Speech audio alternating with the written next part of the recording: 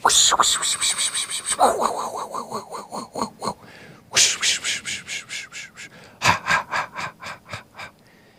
we're off. How are y'all doing? This is Friday, July 29th, 2022 AD. Let me make sure I can hear my... that's my Odyssey. I like to make sure that my Odyssey audio is going. Because for a while, they weren't going. I'm streaming on all platforms. I am back on YouTube. I've been back for some time now. And we're going to have a fun, loosey-goosey Friday show, although I do have quite a lot to cover. I want to honor, finally, a White History Month hero. This is the last day of Hake in White History Month of 2022 AD. Next week will be Men's History Month. The last day of White History Month for the year is Sunday, July 31st. And that will be Church with J.C. Lee Peterson, guys. I'm going to cover a true hero, a legend in white history, white American history. Not that I know much about him, but... And you guys know even more, may know even more than I. Some of you, our resident historians. And then in contrast, some weak males living today, although there are some decent, strong, logical men out there. Tucker Carlson, Donald J. Trump, JLP, and Nick Stream, host of Nick Stream, Nicolas, who's going to be on later today. And there is a Fallen State episode today. Jesse Ventura, though, is not one of the strong, solid men living today. He's weak. He's a phony. So I'm going to cover all that, guys. Anything else? Anything else? Oh, yeah. And Adam Kinzinger is another weak male. And I do have a clip 11 to share with you guys. I will share it with you. But anyway, guys, all that and your calls if you would like to call in. But let's get right on with the show.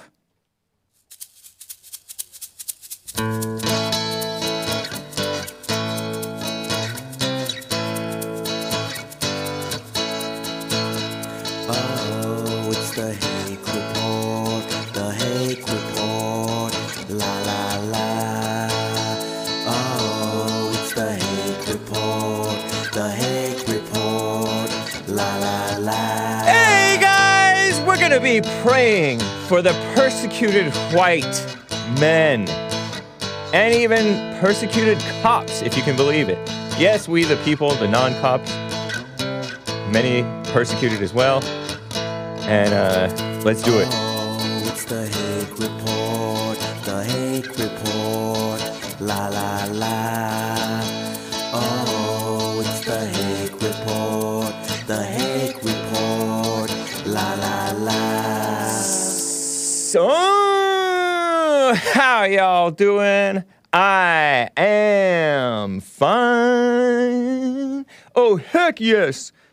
Sorry, kids. Clip 11 and the AJ Gallardo original Hake Report theme song. Yes, indeed, guys. It is Friday. Happy Friday, everybody. It's the real Mr. Mad, M-A-D, capital D. Says, nice stretched out polyester shirt with a stench. Hake? Huh, how'd you know? I think it's cotton. And it smells pretty good. I guess I won't give you that detail. Also, can you please state your pronouns for the visually impaired? Oh, yeah. My name is James Hake. I have a little bit of the wet look, red hair, brownish red hair, brownish hazel eyes, a shiny forehead, a close trimmed beard, and a beautiful T-shirt. It says outside. That I got from Communist Co-op REI, Recreational Equipment Incorporated, something like that. I don't know. Oh, I forgot to say the pronouns part. What a mess. Because remember have you guys ever seen those videos? There's one video where these people like describe themselves for the visually impaired and say, oh, my pronouns, or he, her. Terrible. let's keep on moving, guys. I actually want to get right started with this White History Month feature. It is the closing of White History Month. And normally I have covered this guy earlier in the month, sometimes, some years. But this is the late great white man, General Robert E. Lee, per Wikipedia, because we don't give you guys misinformation, disinformation, malinformation. Far be it from Hake ever to give you conspiracy theorists. Oh, man. Anyway, Robert Edward Lee, born January 19th, 1807. Wow. Died, allegedly, October 12th, 1870. Was a Confederate general, per Wikipedia, and Wikipedia, I should be using infogalactic.com, right? Infogalactic.com. They're more sensible. But anyway, served the Confederate States of America in the American so-called Civil War. And we don't call it that anymore. I was told by a former coworker that it is called the War of Northern Aggression. That's what we call it. We true Americans. The War of Northern Aggression, during which Robert E. Lee, General Robert E. Lee, was appointed the overall commander of the Confederate States Army. And I have a ton of pictures of this guy and some statue pictures of him and some stamps, postage stamps, pictures of him. Remember postage stamps? And picture of like the monument to him after he died, and all kinds of different things. Him young, him older. He died at 63. 63 years old. But so you can just kind of like slideshow through these as you see fit while I'm giving this long treatise on him. Look at him. There he is. On his called Traveler, I think. It's the name of his horse. General Lee on his horse. He was appointed overall commander of the Confederate States Army. He led the Army of Northern Virginia, the Confederacy's most powerful army, from 1862 until its surrender, 1865. During the war, Lee earned a solid reputation as a skilled tactician. Tactics, right? Look at him young. Look at him all young. I think he's like in his 30s, early 30s at this point. That may be a painting of him, but look at that. Man, did you guys look like that when you were in your 30s? All dressed up, all fancy. Solid guy, seemingly. During the war, Lee earned a reputation for being a skilled tactician, for which he was revered by his officers and men, as well as respected and feared by his adversaries in the so-called Union Army, the Northern aggressors. A son of a Revolutionary War officer, Henry Light Horse Harry Lee III. Light Horse Harry is the nickname. It's not an Indian name. I don't think that this guy was necessarily part Indian, American Indian. There he is with his son, General Lee. He's like 38 years old. Look at that man face and a son. Man. All dressed up, too. How times have changed. Henry Light Horse Harry Lee III was a Revolutionary War officer, and he was the father of General Robert E. Lee. Lee was a top graduate of the United States Military Academy, an exceptional officer and military engineer in the United States Army for 32 years. 32 years. During this time, and this is before the so-called Civil War. During this time, he served throughout the United States, distinguished himself during the Mexican-American War, served as superintendent of the United States Military Academy. He married Mary Anna Curtis Lee, great-granddaughter to George Washington's wife, Martha. When Virginia's 1861 Richmond Convention declared secession from the Union, Lee chose to follow his home state because loyalty to the state meant something. The state, your states, individual states, because states had rights back then. Local authority, not the feds coming in and meddling with their meddling fingers. Corrupt feds. Shameful. Lee chose to follow his home state despite his desire for the country to remain intact. And despite an offer of a senior Union command. He could have been a commander in the Union Army. There he is I think he's in his early 40s at this point. This is a picture of him with just a mustache. He shaved off those chops, or somebody shaved them off for him. Nice. During the first year of the Civil War, he served as senior military advisor for the Confederate President Jefferson Davis, who I believe may too have been another white history American hero. People pretend that the South was un-American or traitors or something like that. I doubt that. Not these honorable men. These men had a better handle on what it meant to be American, I say, than most quote-unquote public servants today. In 1865, General Lee, this is, I guess, after the War of Northern Aggression, after it ended, became president of Washington College, later called Washington and Lee University, in Lexington, Virginia. In that position, he supported reconciliation between North and South. A reasonable man, I guess. Lee accepted the extinction of slavery provided by the 13th Amendment, but opposed so-called racial equality, no such thing, for so-called African Americans, which is not what they were called. They were called blacks or something. They were not called African Americans. That came around in like the 60s or maybe a little bit before that, who knows. But that's dumb. A hero. As a commander of the Army of Northern Virginia, he fought most of his battles against armies of significantly larger sizes. Managed to win many of them. General Lee, after whom look at that man, dang. Reminds me of the great Sheriff Joe Arpaio.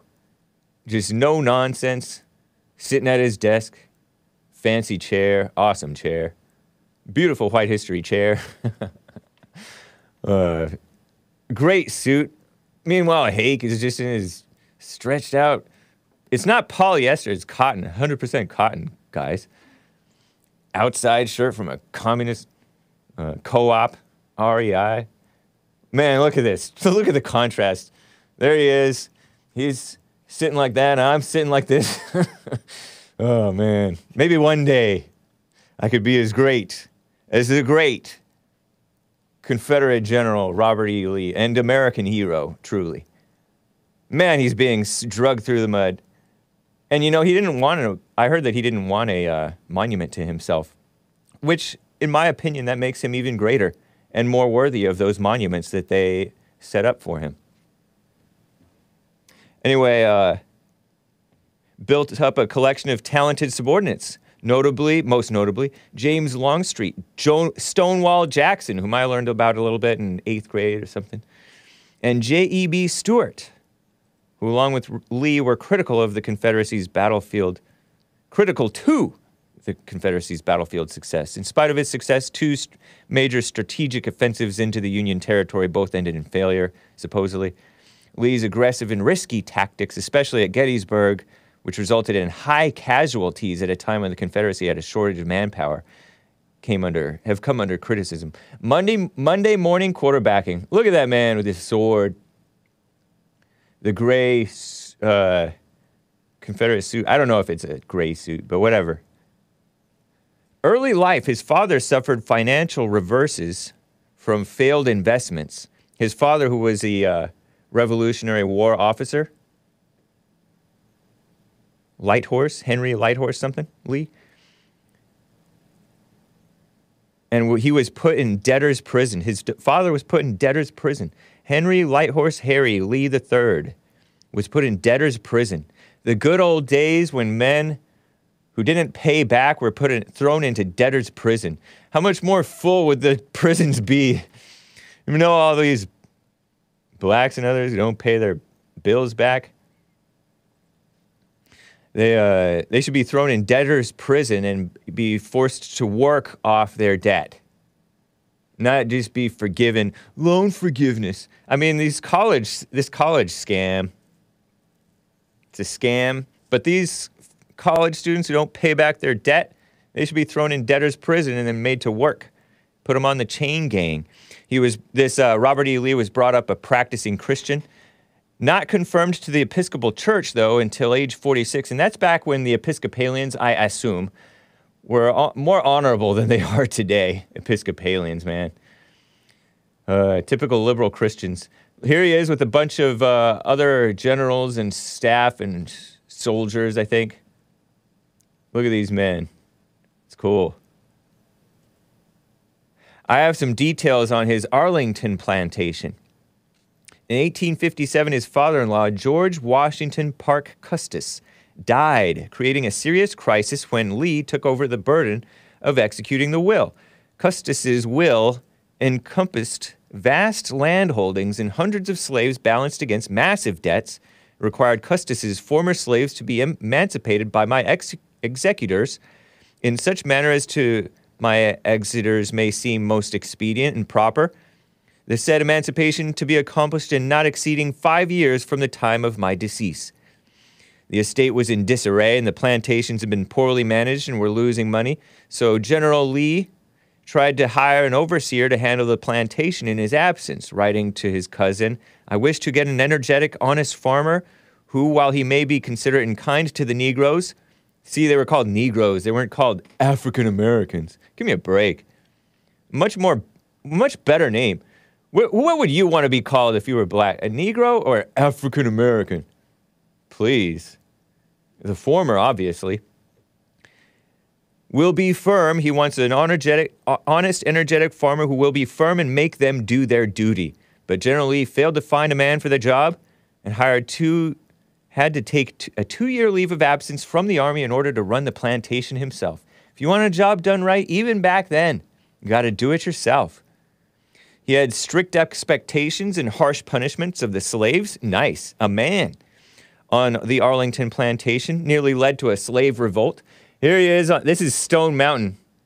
That's him, Stonewall Jackson, and another guy whom I apologize to the people who may know, but one of these guys is somebody else whom I can't remember the name of.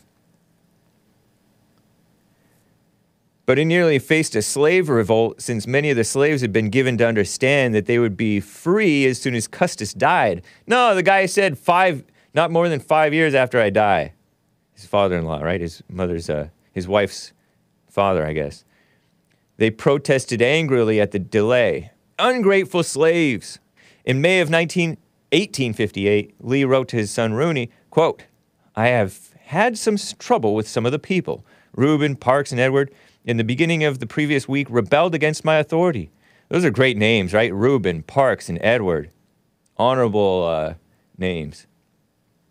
There he is with more guys. Refused to obey my orders and said that they were free as I was, etc., etc. I like how he said, etc., etc. I succeeded in capturing them and lodging them in jail. They resisted till overpowered and called upon the other people to rescue them.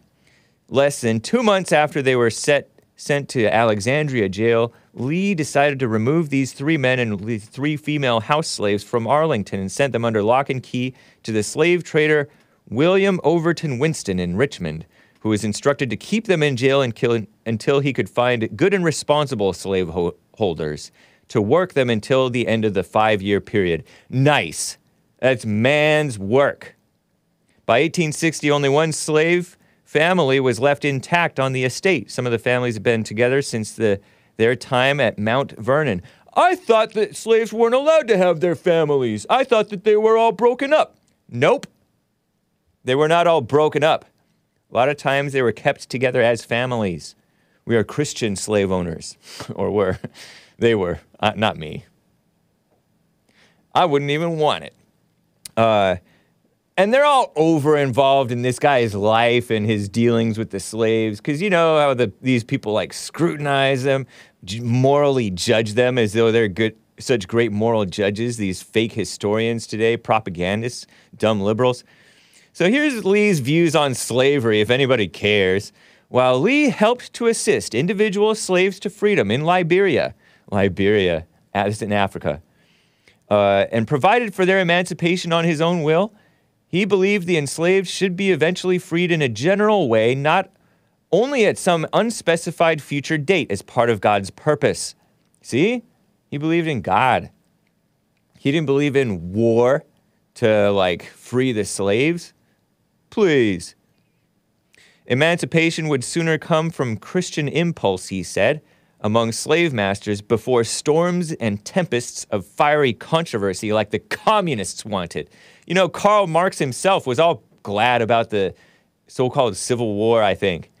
He was all glad about the abolitionists who don't want to let people do their thing and come to what's right naturally. He wants people to force their false idea of love and false idea of justice on the people. So wrong. So evil. Think about that. 600,000 American men died in the Civil War. And what good did it do? It made, I think, the country's worse off after that. All kinds of resentment. To this day, they're worse to the South today than they were 100 years ago, I think. Anyway.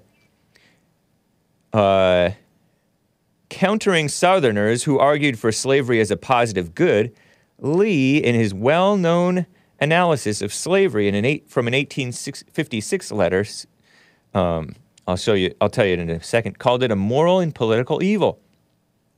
While both Lee and his wife were supposedly disgusted with slavery, they defended it against abolitionist demands for immediate emancipation for all enslaved. Lee argued slavery was bad for white people, and claiming that he found slavery bothersome and time-consuming. I can imagine that, as an everyday institution to run. In an 1856 letter to his wife, he maintained slavery was a great evil, but primarily due to adverse impact it had on the white people. Indeed, in this enlightened age, this is a quote from his letter, supposedly, to his wife, there are few, I believe, but what will acknowledge that slavery as an institution is a moral and political evil in any country. It is useless to expatiate on its disadvantages. I think it, however, a greater evil to the white man than to the black race. That's right. And while my feelings are strongly enlisted in behalf of the latter, the blacks, my sympathies are more strong for the former, the whites. The black, and why not? The blacks are immeasurably better off here than in Africa, morally, socially, and physically, he said. I believe that too. The painful discipline they are undergoing is necessary for their instruction as a race. Isn't that nice? And I hope will prepare and lead them to better things. It did for a while. They've never had it so good. How long their subjugation may be necessary is known and ordered by a wise, merciful providence, also known as God. Isn't that nice? What a logical man. So good. Look at him. That's a statue of him that was put up later, decades perhaps after he died, maybe less than a decade after he died. I think it was a few decades after. Maybe even in the 1900s. Unlike, according to in the Civil War. Oh, by the way, he had a run-in with that terrorist. Remember that terrorist, that communist hero, dead terrorist, John Brown, scumbag, led a band of 21 abolitionists who seized the federal arsenal at Harper's Ferry, Virginia, in October 1859, hoping to incite a slave rebellion. President James Buchanan gave General Lee command of detachments of militia, soldiers, and United States Marines to suppress the uprising and arrest its leaders. Nice. By the time General Lee arrived that night, the militia on the site had surrounded John Brown, the scumbag, terrorist, traitor to America, not a Christian probably, and his hostages. At dawn, the terrorist scumbag John Brown refused to demand the demand for surrender. Lee attacked and Brown and his followers were captured after 3 minutes of fighting. Losers! People are trying to call the Confederates losers. No, they're your brothers. You're a loser. Lee's summary report of the episode shows General Lee believed it was the attempt of a fanatic or a madman. Yep.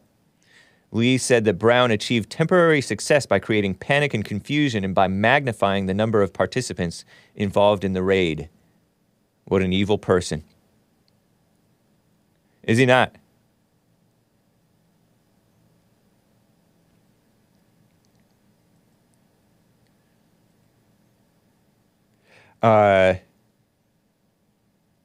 Did I mention about the Civil War? Unlike many Southerners who expected a glorious war, General Lee correctly predicted it as protracted and devastating. Nice, man. He sounds like he was a fair-minded man, even based on the corrupt liberal Wikipedia thing. And God cried, by the way, when he died. He suffered a stroke and then died of pneumonia, according to the reports, right? At 63, I think. There was unprecedented rain in the area. Look at this beautiful mausoleum or whatever I don't know. Little monument thing. Statue of him sleeping in the field. I think that's like a casket for him, an updated casket. They couldn't get a casket to him. Look at those beautiful flags, beautiful American Confederate Southern flags, our brothers in the South. Died at 63. He was just under 6 feet. He was about 6 feet tall, maybe just under 6 feet, according to when I searched it. Reportedly, his body was buried in a small coffin, and he was buried without shoes because the coffin was just too small, I guess. So he entered heaven walking barefoot on holy ground. Viewer USA says John Brown is kind of epic, actually. I don't know. You may know more than I do.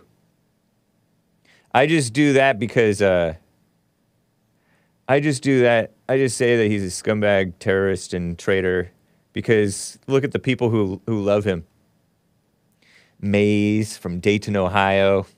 Why would you love him, Mays? And then that communist guy who appeared on the old throwback that appeared on the Jesse Lee Peterson YouTube channel. It's also on Odyssey and Rumble and BitChute.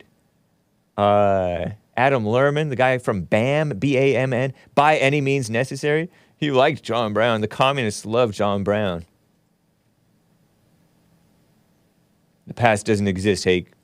Where's General Lee now? Perhaps in heaven, I don't know. So rest in peace, a great man in White History Month. Happy White History Month, everybody. I will be reading your super chats and look at that. Look at that. This is supposedly Robert E. Lee's, General Lee's life in stained glass at a church. I wonder if he was a saint. You know, the Christians are supposedly the saints. Look at him on that horse. Traveler, maybe that's the name of his horse. A uniter, kind of like Trump. A unifier.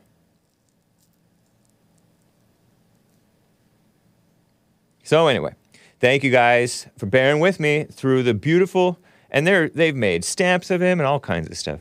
Anyway, let me get to Richard, a caller in North Carolina, on the line. Richard, how you doing? How you doing, Hake? Hey, doing so fine. You're right. Robert E. Lee was one of the best. Unfortunately, he had a heart problem, which caused him his eventually mental decline and his death. Wow. So is that what caused his stroke? Yeah, my dad did a medical history, wrote it for the Southern Medical Journal. Wow. About how he was, after he lost Stonewall, which was his right adjunct, his right man. He was basically he didn't have anybody else he could trust, and that's why he was screwed up so much after Stonewall died, because he was already suffering mental issues. Oh, wow. So, ouch. And if you don't know already, there was also Johnson's army, the Tennessean Army, the Confederate Tennessee Army, that was assembled under Johnson to try to stop Sherman's destructive march through the South. Which Johnson? What's the first name of that Johnson guy? Oh, I'm trying to remember his first name right now. I have to look it up again. But there's a lot of battlegrounds around here. Actually, I don't live far from a skirmish between Sherman's cavalry and Johnson's guys on a train trying to get to Greensboro, thinking that they could meet up with Lee, not knowing that Lee already surrendered at Appomattox Courthouse. Oh. So Johnson eventually did surrender in Durham at Bennett's place after he learned that Lee was not coming to rescue him. Yeah.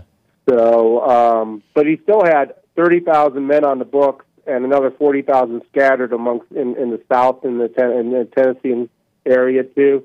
Yeah. But Johnson there was a battle in Apersburg that was when Sherman he had two flanks, right and left. I'm trying to remember what flank they fought in Apersburg to try to delay it. And it was successful. Then Bentonville happened, and Johnson was crushing one of Sherman's flanks. Nice. But unfortunately, his other flank double marched, and on the second day, Johnson had to eventually retreat. Ouch. So, but if Sherman's other flank didn't show up, Sherman would have been destroyed, and the destructive march to the south would have been halted. Yeah. My grandpa was from Virginia. He was born in Virginia, but he moved to L.A. at I think the family moved him at age 3. I might have mentioned that at the beginning of, was that White History Month when I did that? I might have. I don't remember. But yeah, and Lee's actual words to the Ministry of War was, "Thank the President for his invitation for the command, but I cannot betray my brothers and sisters of Virginia." Yeah. So the President Lincoln offered him a command of the Union Army, the Northerners. Oh yeah, because he knew Lee was a proficient military leader. Yeah. Yep. Because he was a colonel at the time in the U.S. Army. And he helped big time with prior wars, like the Mexican-American War. Oh yeah. He knew what he was doing, but in the Civil War, Stonewall was his main adjunct, was his direct subordinate. And after he got killed by Lee's own men, I think it was, I forget exactly when, Longstreet was good, but Longstreet was a moron compared to Stonewall. Wow. Interesting. So, Longstreet knew battle, but he couldn't, but he needed Lee, a good leader like Stonewall, to organize him. Nice. So anyhow, when Stonewall got killed, what had happened is they thought he was a Yankee, and Stonewall said Holt, and they said, "Holt, you Yankee," and Stonewall said, "You morons, I'm Stonewall Jackson." "No, you're a Yankee, you're a Yankee," and he shot him right there off his horse. So he was shot by friendly fire? Yeah, he was killed by Lee's men. He thought he was a Yankee. Oh man. Are you serious, man? That would mess with. Yeah, I'm serious. He was killed by Lee's own men. Is that what messed Lee up? He was Yeah. Lee was already starting to have mental decline, but Stonewall kept them together. Wow. But after Stonewall, because Lee wrote in his memoirs after Stonewall says, "I have suffered a grievous wound I will never be able to recover from." Wow. Ouch. Man. Interesting, man. I appreciate the history lesson. A lot of it kind of went over my head, of course. Yeah. But my dad did a lot of research in Virginia because that's where they have memoirs of his. And actually, one last thing. Yeah. In Wilmington, North Carolina, he has his great-great-granddaughter there. They got their estate taken away, but there's still a memorial to him in Wilmington. And the family still wants their estate back, but the U.S. government refuses to give it to them. Wow. What a mess. Yeah, it is. Well, because Lee was a great man. Yes, he was a rebel, but the Constitution said if states don't like what's going on with the U.S. government, they have the right to succeed. Yeah, they called them rebels, but that wasn't really a. I mean, he did. Lee himself was not necessary. He was not eager to secede, but he said secession is fine if if we've exhausted all peaceful means, you know. Yeah. So that's what I heard. And well, there's something else. We did win Bull Run or Manassas, and actually he put back the Union troops so hard. If they were more organized, they would have probably would have sacked D.C. Wow, interesting. That's how close it was to having D.C. be burned down. Yeah, and that was the first major engagement. Between the two armies, and the South didn't even have gray coats. They were actually wearing blue. There was much confusion on the field. Oh. The Union thought it was reinforcements, but it was actually Confederacy charging them. Oh, my gosh. And they didn't realize the Confederacy until you heard the rebel yell. So when did they heard the rebel yell, and that's when they realized? That's funny. Yeah. What was the rebel yell? When they go, okay. They start yelling, when they start yelping and screaming, it demoralizes Union troops because it makes them sound larger than they actually are. Right. Nice. And also. So when did they get the gray coats? I'm sorry. When did they get the gray coats? When did they get gray coats? Within a couple of years, when the South started producing. Because the South started, they raided Union. They raided Union stockades. Nice. That weren't properly guarded. Right. With enough men. And you're right. The General Robert E. Lee did so much with so little.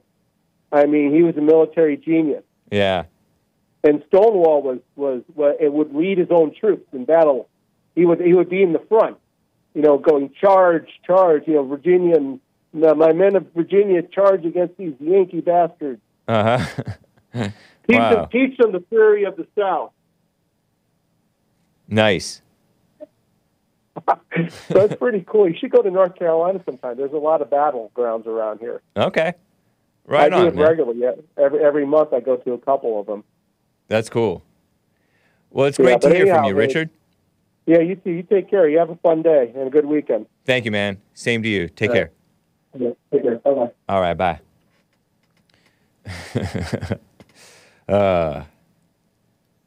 Some super chats before I get back to calls. Hang tight, callers. 888-775-3773.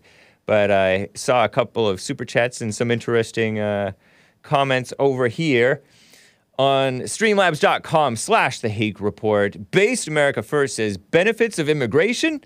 Mexican-born Texas GOP darling Mayra Flores, citizenship by marrying a Customs and Border Protection agent. Wow. Voted to give amnesty to hundreds of thousands of foreign nationals in the National Defense Authorization Act. Ran away from so-called white nationalist reporters. What? That Mayra Flores lady? Young woman? I think she's younger than me. Roughly my age, maybe, plus or minus. And, we ousted a long-held Democrat seat, and is she really giving amnesty? And she really has citizenship by marrying the Customs and Border Protection agent, who himself is Hispanic, by the way, and voted to give amnesty to hundreds of thousands of foreigners in the National Defense Authorization Act, and ran away from reporters. Did she call them white nationalists? Reporters?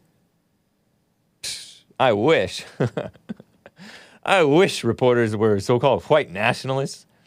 Wouldn't that be interesting? Based America First with another super chat. The O'Biden administration, that's the Obama leftover third term administration, says the U.S. economy is working perfectly.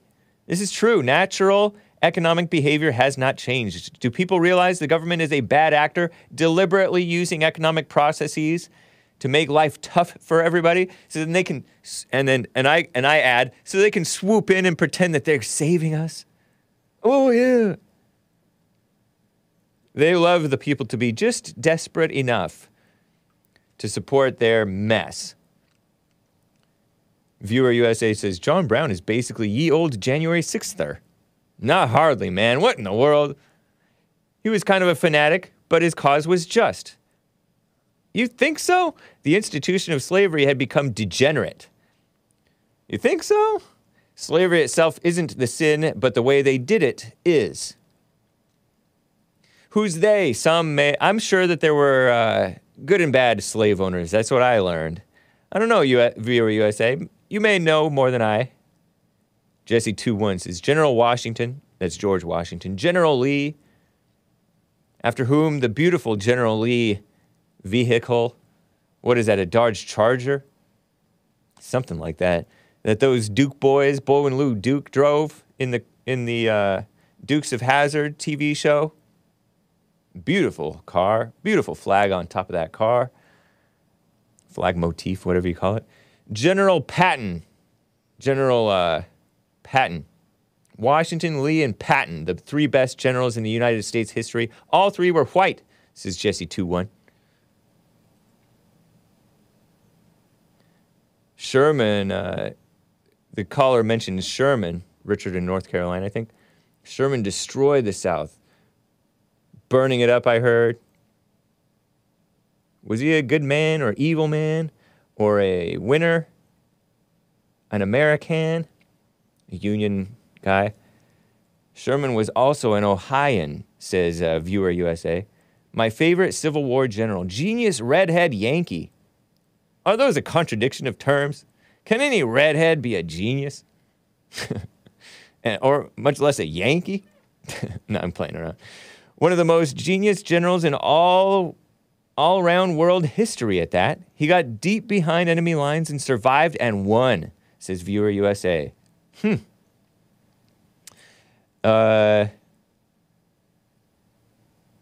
Thank you for the feedback, guys. Let me get to Art in Ohio on the line. Art, how are you doing, man? Hey, how you doing? Doing well, thank you.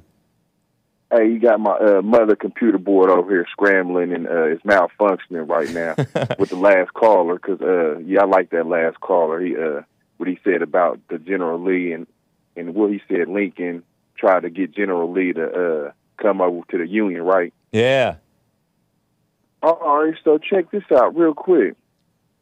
So what was he saying that happened to Stone? Who shot Stonewall? I guess one of Lee's soldiers, or some of General Lee's own soldiers, shot a fellow Confederate soldier and Confederate general, Stonewall Jackson, thinking that he was a Yankee guy. Wow. That don't sound right. Something don't sound right about that. Now you got to keep in mind, like, you talking about back in the day, they had papers with people's face drawn onto them, and that's how they knew if you was a wanted person. You see what I'm saying? Uh-huh. So you mean to tell me you didn't know who a fellow soldier was? That ain't adding up. And not just any fellow soldier, one of the top generals. One of the, maybe a close friend of Robert E. Lee. Yeah. And then he said that he never, Robert E. Lee never got over that. Yeah, that's what he said. And Lee predicted that Lee would never get over that. I don't know if he was wise to doom himself with those words, but he was hurting after that, and it's understandable. Lee wrote... Go ahead, I'm listening. Okay, so... Lee wrote after learning of his injuries, saying, could I have directed events I would have chosen for the good of the country to be disabled in your stead? Jackson died of complications from pneumonia 8 days after he was shot in 1863. Now, who said that quote? That's what General Lee wrote to Jackson after learning of his injuries. And I don't know if he saw that letter before he died. He had a fatal bullet withdrawn, examined, and found to be a .67 caliber, 0.67 inches, more than half an inch big, almost three-quarters of an inch big, 17 millimeters. In service with the Confederate forces, Union troops in this same area were using .58 caliber balls. One of the first instances of forensic ballistics identification derived from a firearm projectile. Wow. Got you. So you saying that? So it sounds like you said that General Lee was sent him a letter, Yeah. and then while I guess the Sent him a letter was letter on horseback. after hearing that he was shot and injured. Oh, after hearing he was shot. Okay, Yeah. after hearing he was shot. Huh. So that sounds like some in-house fighting, because it don't make sense that you would know who a general was. Yeah, although who knows? Because I don't know if it was a case of mistaken identity, as my caller said. Like, he thought that he was a Union guy, a Yankee, but he's all, no, I'm a Confederate general. I'm General Stonewall Jackson. Brother Hake, stop Yeah. real quick, Hake. Brother Hake. No, man, no, because you know that they would have brought, if he'd have said that, okay, I'm General Jackson, or I used to be a general, I'm Jackson. You as a soldier, you gonna hold him there and go confirm that. You see what I'm saying? You ain't gonna. It don't make that. I mean, that's how I'm thinking it would have. Yeah. Right. Yeah. Right. I mean, we got to. Who knows though? Because in war, it is.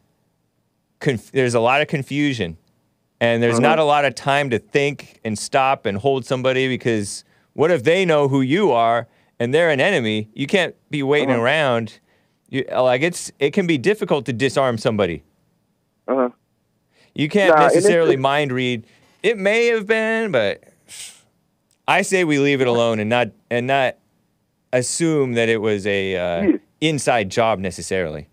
Well, not even an inside job. It was just something that the last caller said when he said that he read something or seen something to where it was like that General Jackson was the glue that kept everything, that kept Lee and everything together. And I just find that awfully funny that a piece like that to the puzzle, you see what I'm saying? That just happens to happen to him in that type of way.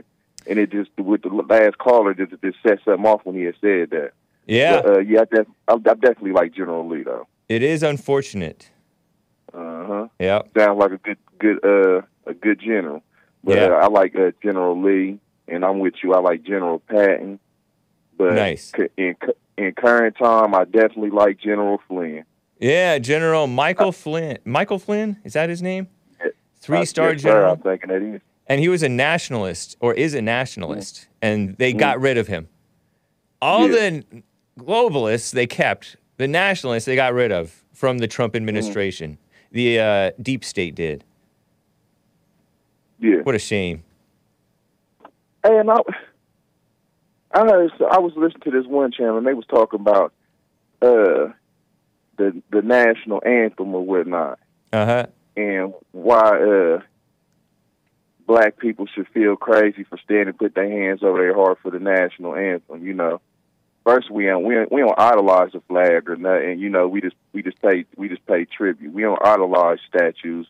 We just have statues there, so when we passing by a kid, a baby might be interested and want to know something about that. Right. So us as grown-ups, we not idolized by them. They're just there to remind us of history. Right. But, yeah, you show respect for your fellow Americans, especially the ones who were honorable men.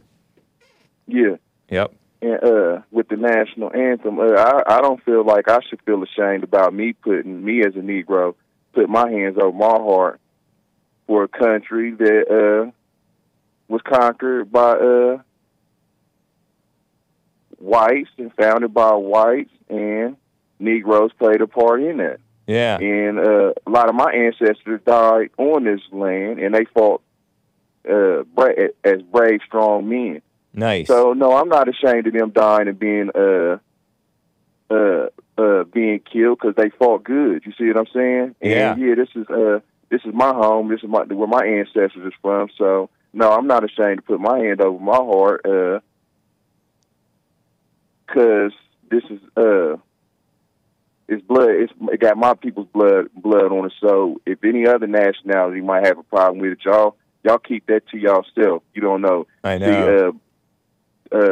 My blood and your people's bloods over here was spilled over here. So somebody from somewhere else that ain't got no ties to America, you keep your feelings and your what you think to yourself. I agree, man. You think about these people who want to just skip over all of American history. You know, what they say to JLP, oh, your people are from Africa. And Jesse's like, no, my people are from Alabama and America. Because think about how many generations came up, lived and died in America. And even if it was just a couple of generations, that's huge. Those are the people closest to you. Those are the people you should honor. Yeah.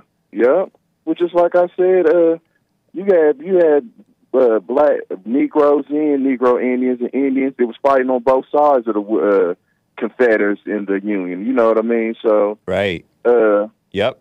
You can pull that into today's times. You know, my brother voted for Biden. You see what I'm saying? I'm a straight Trump head. You see what I'm saying? Right. So you can draw that into. But what I'm saying is, no, I'm not ashamed about putting my hands over my heart for the American flag, and even if it is saying stuff about negative stuff or bad stuff about what was going on with the slaves or fighting and stuff. Oh well, who cares? I know. My people fought strong, and they people fought strong, and may the best man win. Yeah. And you know, so you know that's all. That was just something that I was hearing about. But I definitely like Flynn, and I don't know if he's. I mean, just I know he had to be physically strong to be a 3-star general, and he had to be smart to be a 3-star general. But what makes me like General Flynn is that he didn't crack under pressure. Nice. And they seriously try to put a lot of pressure on him just because of who he liked and what he stood and what he stands for. And he didn't break. But I know that a person like that tends to keep good, strong other people and alphas like himself around. They alphas be around each other. Yeah. And if he's strong like that, I'm pretty sure there's other strong-minded and good people around him like that. That's why he's still around, and he's where he's at right now. He's back on free American soil. You know what? I noticed that neither he nor Trump, to my knowledge, ever said a bad word about each other.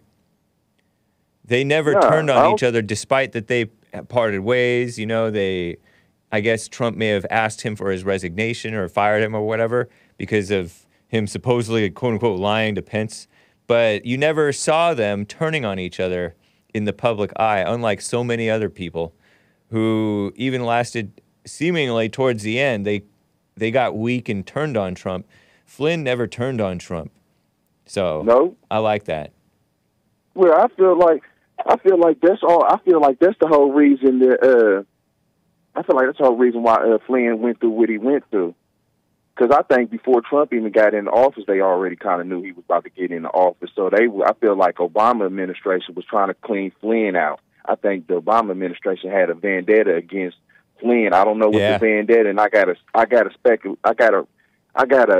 a good idea what it might have been about.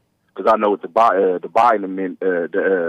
Obama administration was about, but that's where it started from. They wanted to try to remove Flynn out the picture. I think before Trump got into office. Wow. Yeah, I think you're right. He was the national security NSA head of the NSA, I think, or national security advisor or something like that. For what, 3 weeks?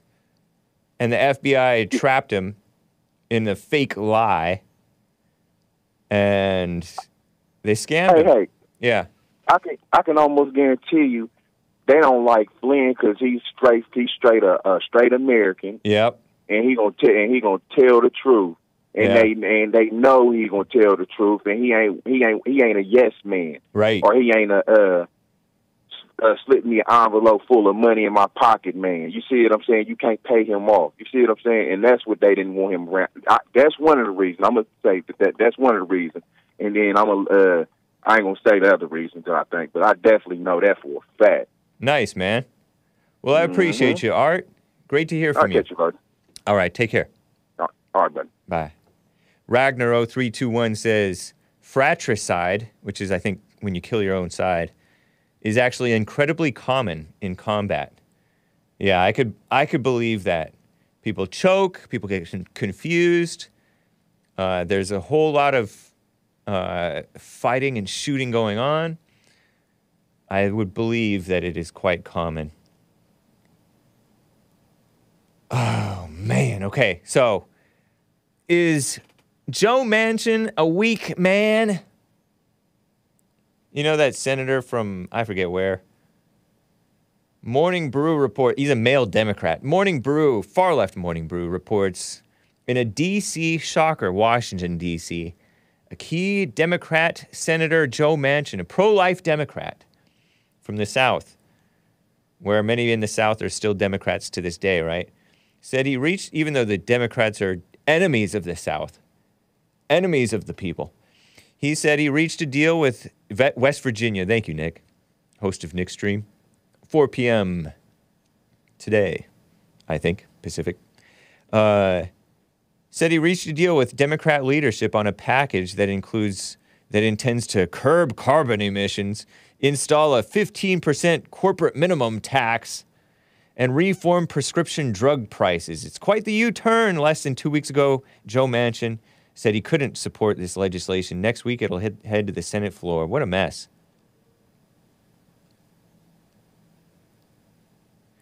Anything that's bipartisan or that Democrats are involved in, I don't trust it, by and large.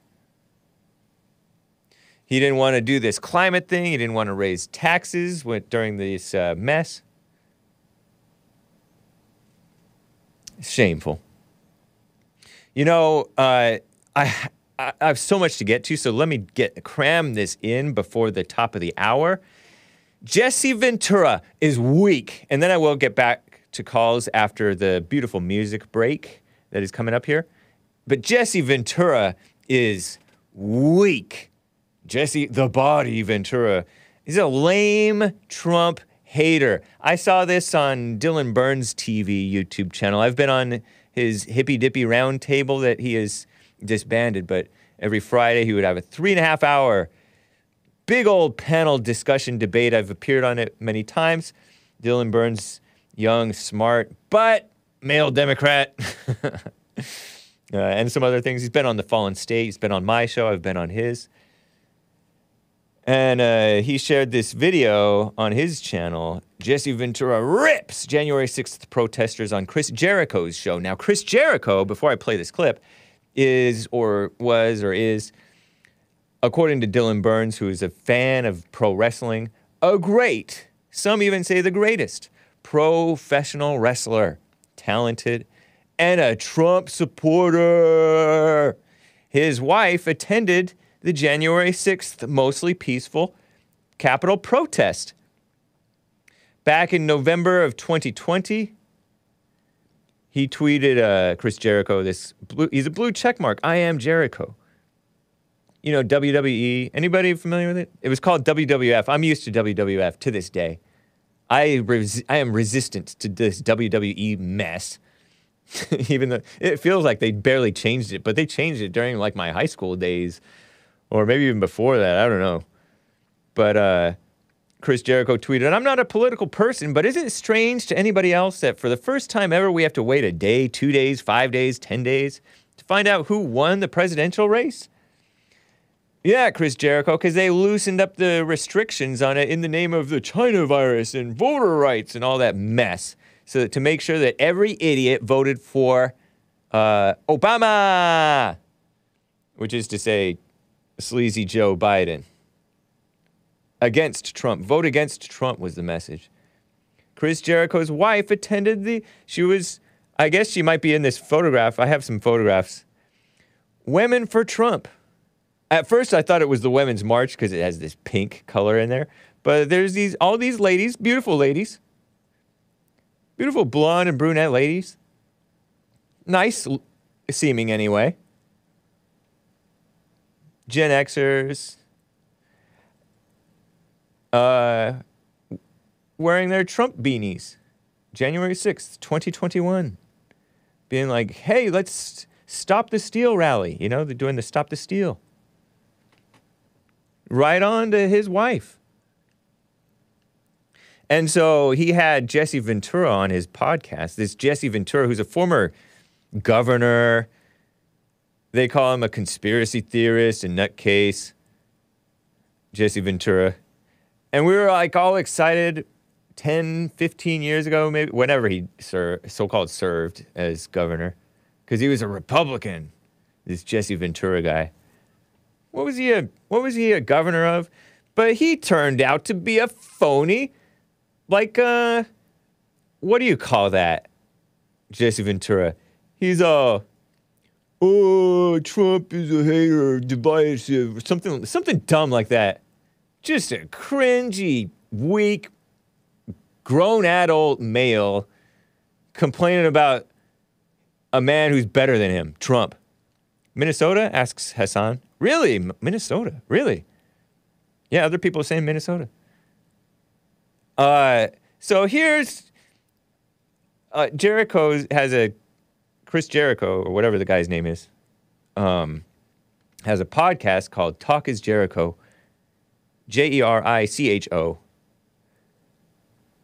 Not to be confused with the city of Jericho, I guess. Where the walls came tumbling down for Joshua, the successor of Moses and the Israelites. Here's Jesse Ventura running his big, dumb mouth. Oh, man, I wanted to cram this in before the top of the hour. I forgot I only have a few minutes. Well, listen to him. He's like, ooh, January 6th, the Constitution. I want an apology. Listen to this mess. Right now, Chris, do you know why I hate the Republican Party right now? And I'll say it blatantly on the air with you, why I hate them. Why? Because I took an oath to defend the Constitution against all enemies, foreign and domestic. And on January 6th, the Republicans attacked my Capitol against the Constitution, and I saw a Confederate flag get carried through my Capitol with their blessing, and no one, and I mean no one, to this day from the Republican Party has apologized for it. All I want's an apology. I want the Republican Party to tell Governor Jesse Ventura they are apologizing and are sorry that a Confederate flag got carried through his national capital. Right. You apologize. I don't think that's too much to ask, but I don't think it'll ever be done, Chris. I'd hate to admit something, but I'll try to word this as best I can. If I would have been security that day, the dude with the flag, I often wonder if he'd be breathing today. Mm-hmm. Get my message? Yeah, sure, of course. What a shame, huh? Poor Chris Jericho. And Chris Jericho is, I think, a Trump supporter, supposedly. But Chris Jericho couldn't really stand up to this guy, at least not in that moment. I don't know what happened. They cut to a commercial after that. And it sounded like Jesse Ventura was on the phone or something, or maybe on the Skype or somewhere. I don't know. Jesse the Ego Ventura. Oh, grandstanding. I'm sorry, I thought this was America. What, this is not America? You can't carry the beautiful Confederate brother flag? Beautiful Southern rebel flag? What a scumbag, huh? All grandstanding. What's against the Constitution? Yeah, a few people broke windows. Throw them in jail. A few people broke barriers and moshed with the cops. I think they've served their terms. And if I remember correctly, which I'm pretty sure I'm correct, this guy talked all big against Trump. How embarrassing.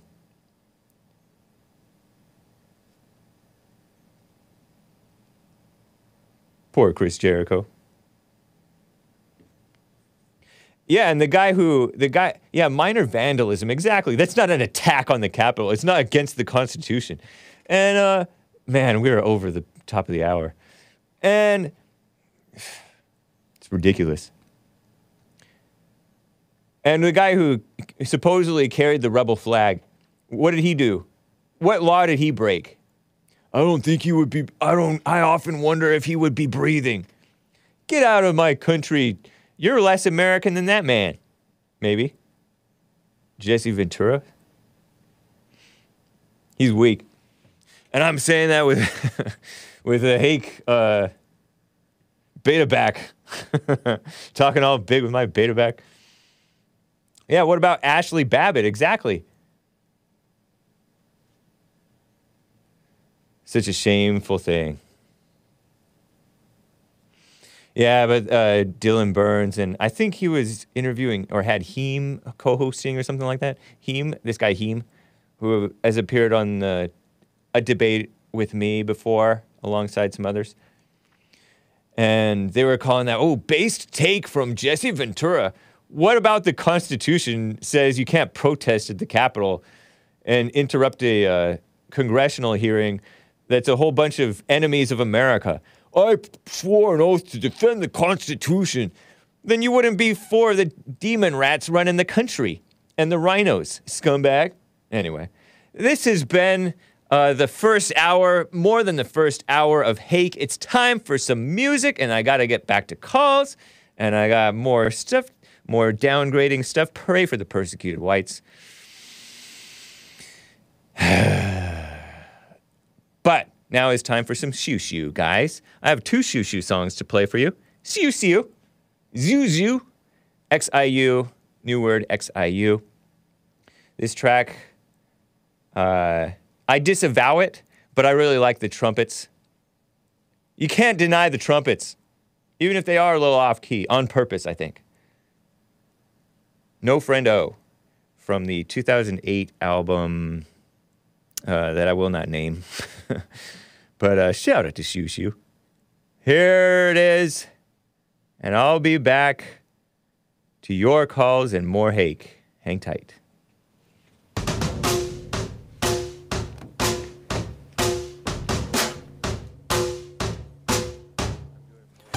Young runaway, upstanding man, the spring you seek is not for them to stroke his cheek and thus repair the error of his creator.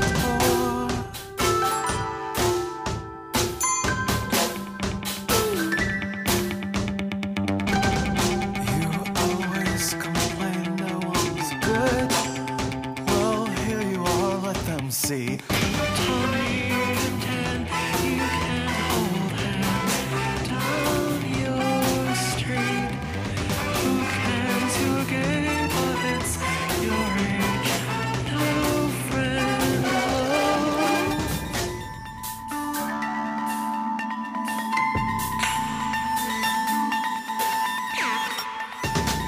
A wretched life to sit through. His sister cries, he'll go to hell. You're unsure if he's legal. It's more. Tony and Ted, you can't hold hands down your street. Who cares? You're gay, but it's your age. No friend, no. We're picks us apart and subtle. They cannot love anything. Lou Harrison, is this what you meant when you wrote Young Caesar? So good, am I right?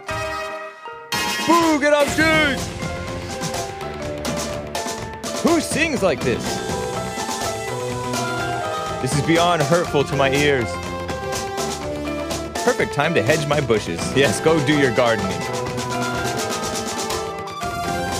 Hake on the Casio keyboard. What in the world is this? Mute button time, says Top Oracle. Shout out. You take as they deride your wicked heart. I'm by your side. So good. Sounds like nails on a I chalkboard. don't understand what you do. So what for nor do you? So cool.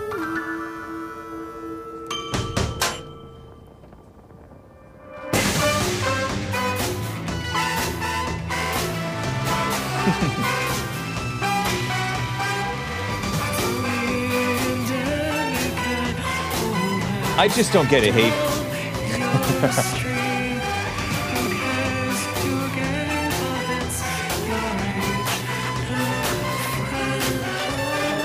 Hey, Jeanette. That sounds like synth programmed like trumpets. Oh, you might be right. Stupid, James. It's stupid. Not good. Not interesting. Not avant-garde. Just BS. Bogus speech.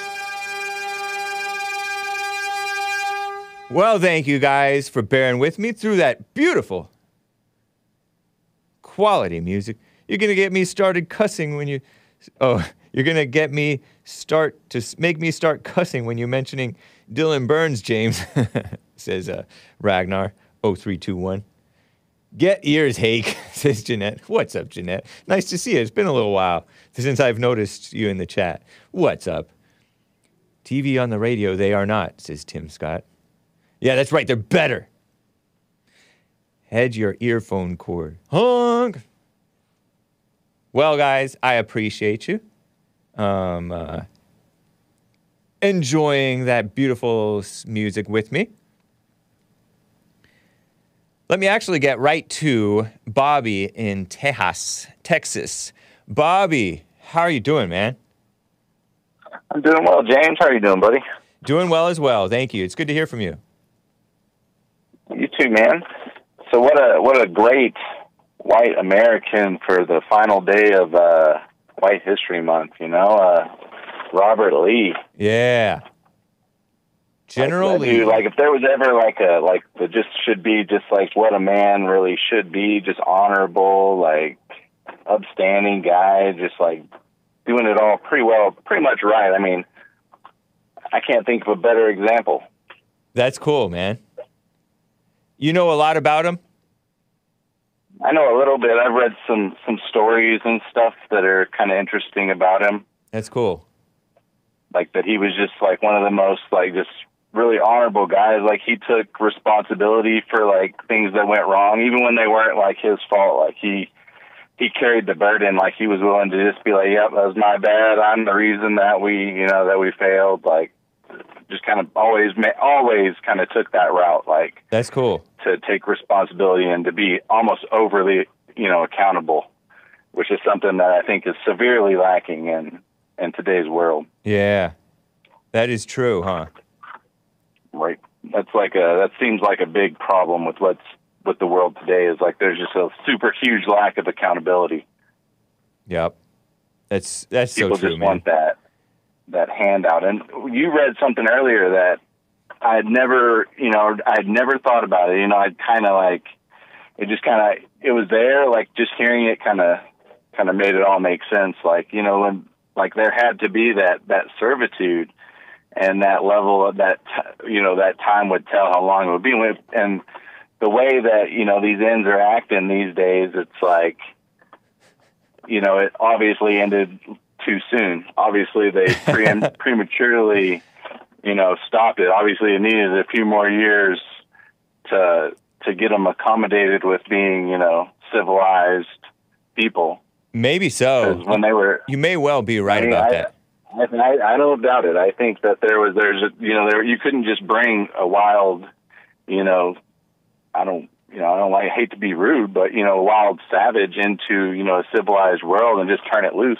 Right. It's like that's dangerous not only to him but to everyone around him. So it's like there has to be that somewhat training, like this is how you work, this is how you build stuff. And you have to have somebody, keeping them on task or obviously they're not going to do it. Yeah. So there's a level of discipline that falls into that. You may be right. There was certainly an evil element among the blacks trying to turn them to the evil that they are fallen to now. But I don't think that, I think they were more ready to be civilized in their slave times than they are to be civilized today. I think that something else, other things happened. Yeah, go ahead. And I think as any somebody that's like, just wants to believe themselves a good person would say that slavery, and all, should end at some point. Somebody, I don't think anyone should be a slave, but in the situation, they were better off coming here, but they had to be accustomed. What's the word? Like when you assimilated. Acclimate. Yeah, they have to kind of be acclimated to where they're moving to. So it's like you have to like put them in these type of, it's a kind of a rough, way to do it because it's not, it's a manly way, individually governed, but but you know what I mean? Like anyone can be how they want to be. So obviously you'll have some good and some bad, and the ones that obviously they're going to portray and talk about are the bad. Because that's what sells. That's what's more, exciting and more interesting. Nobody wants to hear about, and this slave, they were best of friends and they just worked in the cotton field. Nobody wants to tell that story. It's like, because that's a boring story. It doesn't get nobody's emotional after that. Yep. But if you sell a story about, oh my God, they beat and chopped his foot off or whatever, whatever they did, they tried to escape. It's like, but that, that kind of stuff sells. People are like all emotional and up in themselves after they watch something like that. They're like, oh, it's so horrible. Yeah. And who knows? Like, really, I'm sure those stories are percentage-wise are way down the chain. There's probably lots of good ones. It is. It's not so much the outside circumstances that necessarily corrupts you as like your own upbringing and culture and religion and stuff like that, that makes you handle those situations right or wrong.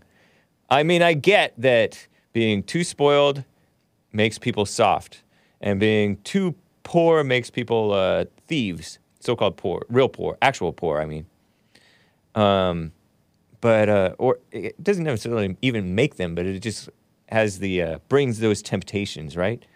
Like all these rich people who've been married 3 times, 5 times, 6 times, and had all these affairs because they're rich and powerful, and they have that personality too, that go-getter personality. So I don't know if it's. I think that the more recently freed blacks in those times were more honorable than the wild ones today, because the culture, the society got more and more corrupt, and they had their families more back then than today. It's crazy. Right. Yeah. And people had the responsibility in the olden days, of wanting to, like, if you wanted to succeed, you wanted to, like, survive, you had to work. Right. Like, so, there was that, drive. People got out of bed to do their chores, like kids today, like my kid's 5, and it's like getting him to do stuff is like ridiculous. Like when I was a kid, all I did was play. Like I wanted to be outside, like playing all the time. And it's like, I try and show him things to do, and it's just like he doesn't even, like, with the way that the world is geared today, kids want to not, function like we did back then. They don't care about playing outside. And it's like you drive around the neighborhoods and you don't see kids playing outside ever. Like, I know. You never see kids, like, playing. It's so weird. Yeah, it is. Like, that's all we did when I was a kid. It's like I lived outside. Like, I was always, like, super dark. But it's just like, the times are just, that's how easy it is today. Yeah. It's like to what it was, back then. But just to get back to the kind of topic of, if you'd have brought them over wild people from Africa with nothing, they're coming out of, grass huts and running from lions and, you know, doing weird dances, they're not going to acclimate to America at all. Like, they're going to be, like, taken advantage of basically at every corner. So it's like, get it out of the way, learn a little bit, do your job, and eventually, once, like, people have learned English, like, you've got Christianity, hey, I think it's time. These people, they're good slaves, they've done well, here's a retirement gift, Yeah. And here you go, maybe even, like, they could have, like, kicked them down a little, like, parcel of land, they still sharecrop for them, they work for them. Right. But I don't know. I didn't design either system, but Yeah. he was an honorable man. Let's call it that. He was a good guy, and he never was into slavery. Like, that was never, like, he didn't care. It wasn't what he was fighting for Right. in the Civil War. Like, Yep. a lot of people want to, like, demonize him and be like, he was this, like, he bought, like, 5 slaves in his entire life, and Wow. all the rest were, like, given to him by his wife's husband or his wife's father, who Right. was, like, bros Father-in-law. with George Washington. Yep. So, and he was just, so he was not really like this big, like, I want slaves, and was fighting to keep slavery going. Like, that wasn't what he was about. He was fighting for the South. Yep. Because he felt like the North was inferior and weak, and I think we can all agree Yeah. he was right. Look at where we are today. Man, what a mess. I appreciate it, Bobby. Happy White History Month to you, man. Thanks, man. Happy White History Month. All right. Take care. Later, buddy.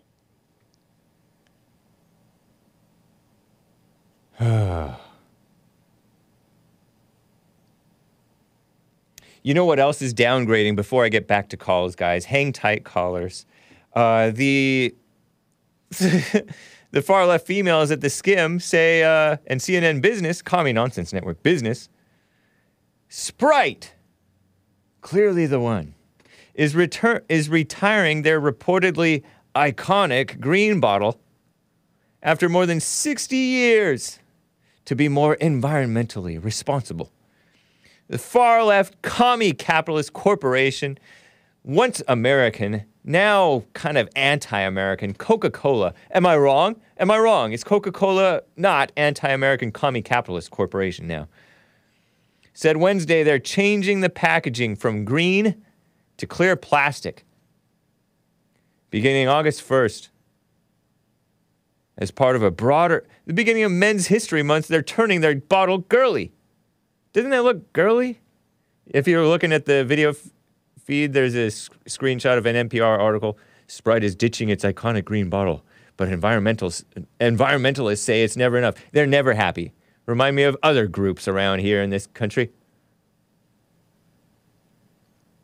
It turned into a clear bottle. Look at this light lime green. Looks like, oh, Euro. Why are we turning all Euro?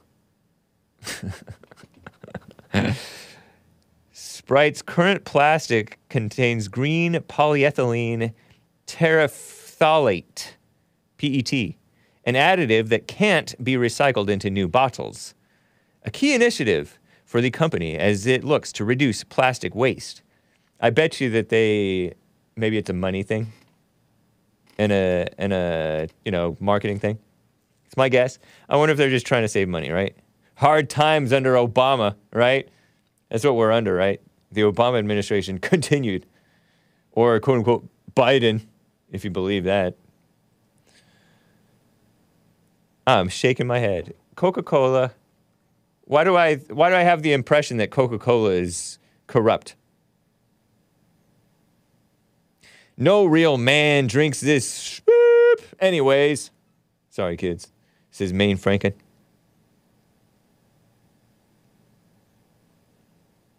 Yeah, you might be right. All of these great American institutions on decline. What a shame.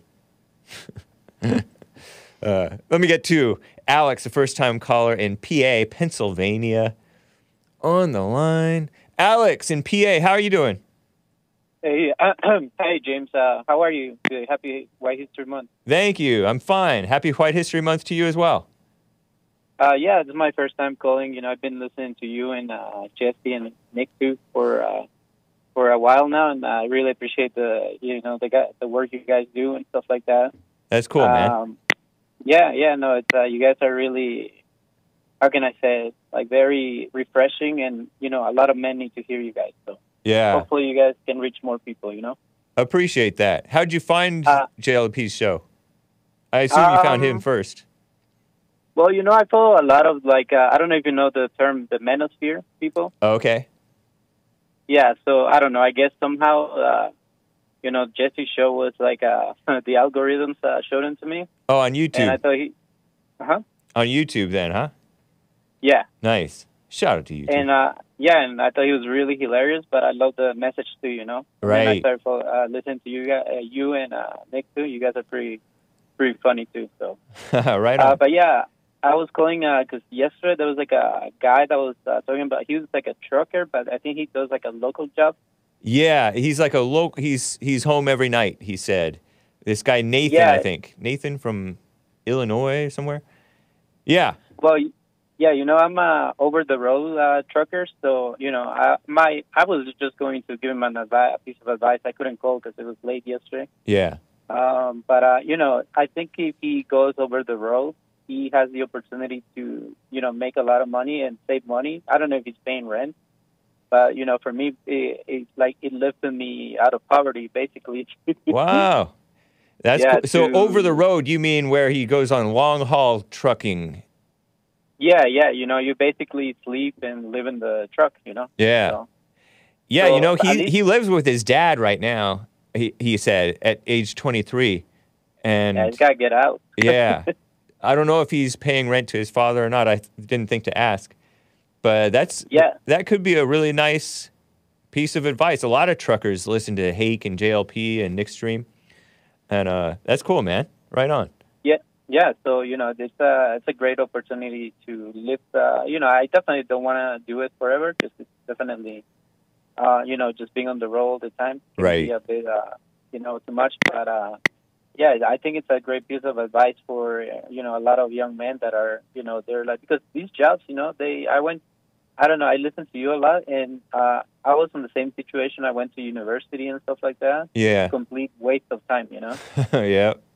Complete waste of time, and just you know, I wish I had done this earlier and I would have been in a better position, but you know, it is what it is now. So Nice, man. mhm. Well, be But yeah, grateful. That's cool. How old are you, if you don't mind my asking? I'm in my 30s. Okay. Now. Right on. Yeah, I'm in my 30s now, so Are you you know, I still Hispanic? yes. I'm a Latinx. Nice. No, I'm just kidding. I hate that. You know, I'm actually from like the real like you know, South American country, Okay. and like nobody ever says that. You know, and I know. people like look at that, they're like, "What the hell is that?" You know, it's like a Hispanic American thing. It's nothing like from South American people would ever say ever. You know. That is funny. I was reading about, is it what country was that?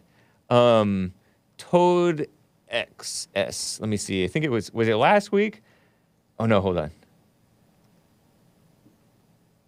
Okay, so Buenos Aires, Argentina, banned gender neutral language todas todos, todxs, TODXS in bienvenite @s. Argentina, well, the city.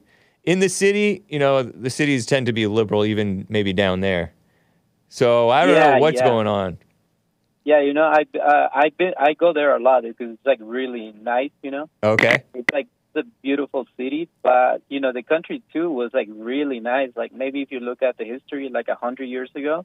Yeah. You know, Argentina was supposed to be, I wouldn't say like, you know, number one on top, like, but I think like they had like something where like you know, between the U.S. and Argentina, they were like competing for being like the most attractive place to migrate. You know? Wow. So yeah, you go there and you still see like a lot of the beauty and stuff like that, but you can also see that, you know, over the past like 50 years, I think, because, you know, communism took over there. Yeah. It just became like a complete mess, you know. What a shame. Yeah, and it's terrible because, you know, the country and, you know, the culture is very beautiful, but Yeah. it's like a little bit of a disaster in that way. It is a disaster. Yep. Man, it's great to hear from you, Alex. Call me again sometime, and happy White History Month to you. Yeah, thank you. Same to you, James, and to you guys. All right. Bye-bye. Take care. Apologies for his phone. Sometimes people's phones have this beeping, tapping sound. FBI tapping his phone? Yeah. So the capital of Argentina, Buenos Aires. I covered this on the 21st of July. What day of the week was that? Let's see. Thursday. Last Thursday. A week ago yesterday. The city's government banned teachers from using any gender-neutral words like torex, ass, instead of todos or todas. And bienvenidos, bienvenidas, during class and when speaking to parents. Nice. Argentina made efforts, the federal government of Argentina made efforts to support the so-called LGBTQ plus community, which is not. City's education minister said the so-called gender-inclusive language goes against Spanish grammar, where the default gender is masculine, can lead to poor reading skills. It's worse than just that. It's not just, the issue is not just poor reading skills, and that is an issue, but the issue is that's fake. You people are fake. You're supporting illusions and delusions. Gender-inclusive language changes have faced an uphill battle in other parts of the world too, like Mexico, Peru, Brazil, and France. Commies. Anyway, thank you, man. Appreciate the call. And before I get back to calls, let me see if I can plow through another couple of quick stories. Deceivers are going after disinformation. So give me a break. This is from the Morning Brew a week ago Sunday. Or this past Sunday, July 24th? Yeah. Interesting quote. Listen to this. Corporate propaganda masquerading as honest self-reflection. And that's a quote, it's a phrase, from anti-disinformation activist Jesse Lyric, L-E-H-R-I-C-H, whoever that is. He's describing the first human rights report as corporate propaganda. First human rights report, quote unquote. Human rights, communist. Fake idea. From Meta, which is Facebook's parent company, right? Facebook changed their name to Meta. Meta. Because they want to get into the whatever verse.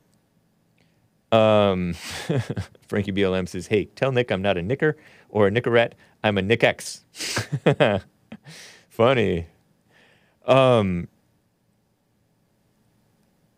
Evil versus evil. Because Facebook is evil and they're putting out a human rights report. What? And so this guy calls it corporate propaganda masquerading as honest self-reflection. This expert, human rights expert, human rights groups said Meta failed to take responsibility for exacerbating political tensions and sidestepping its biggest criticisms. Exacerbating political tensions, what, by allowing a half pint of very limited free speech? They want no free speech, no true speech allowed on Facebook. Shout out to the Facebook crew. Are you guys there? Are you guys there? Can you hear me? Oh, yeah, I see a chat or two. What's up, Robbie?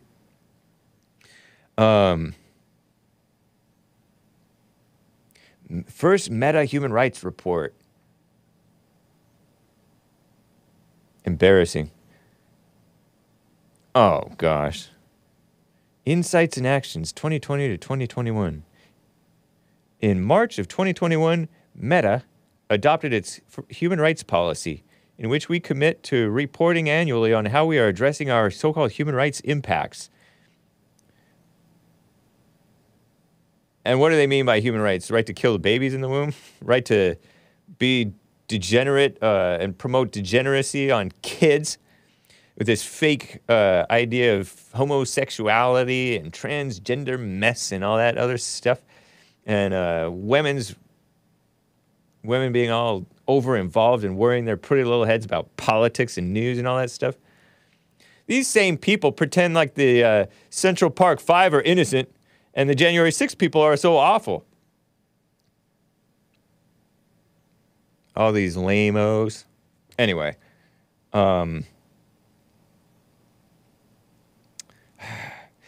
Yes, pray for the persecuted whites. There are many. And yes, even the cops. I know some of you guys have your some valid criticisms of the cops, and some not so valid. The far-left females at the Skim report who people are remembering. whom? Georgia, Florida. Georgia, Florida. Remember my second favorite caller, Earl from Michigan, who hasn't called in over a year? Wonder what the holdup is. Yesterday, a federal judge sentenced 2 former Minneapolis police officers for violating George Floyd's so-called civil rights. This is in addition to Derek Chauvin, for whom you should be praying. Derek Chauvin, languishing in prison, unjustly run through the kangaroo court. One officer got 3 years for participating in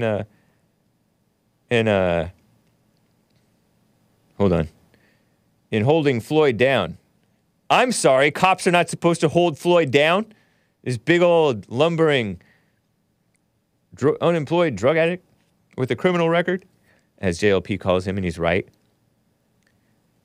The 2 originally faced steeper sentence recommendations. Now all 4 officers who played a role in Floyd's death, Floyd played a role in Floyd's death, and his drug dealer did.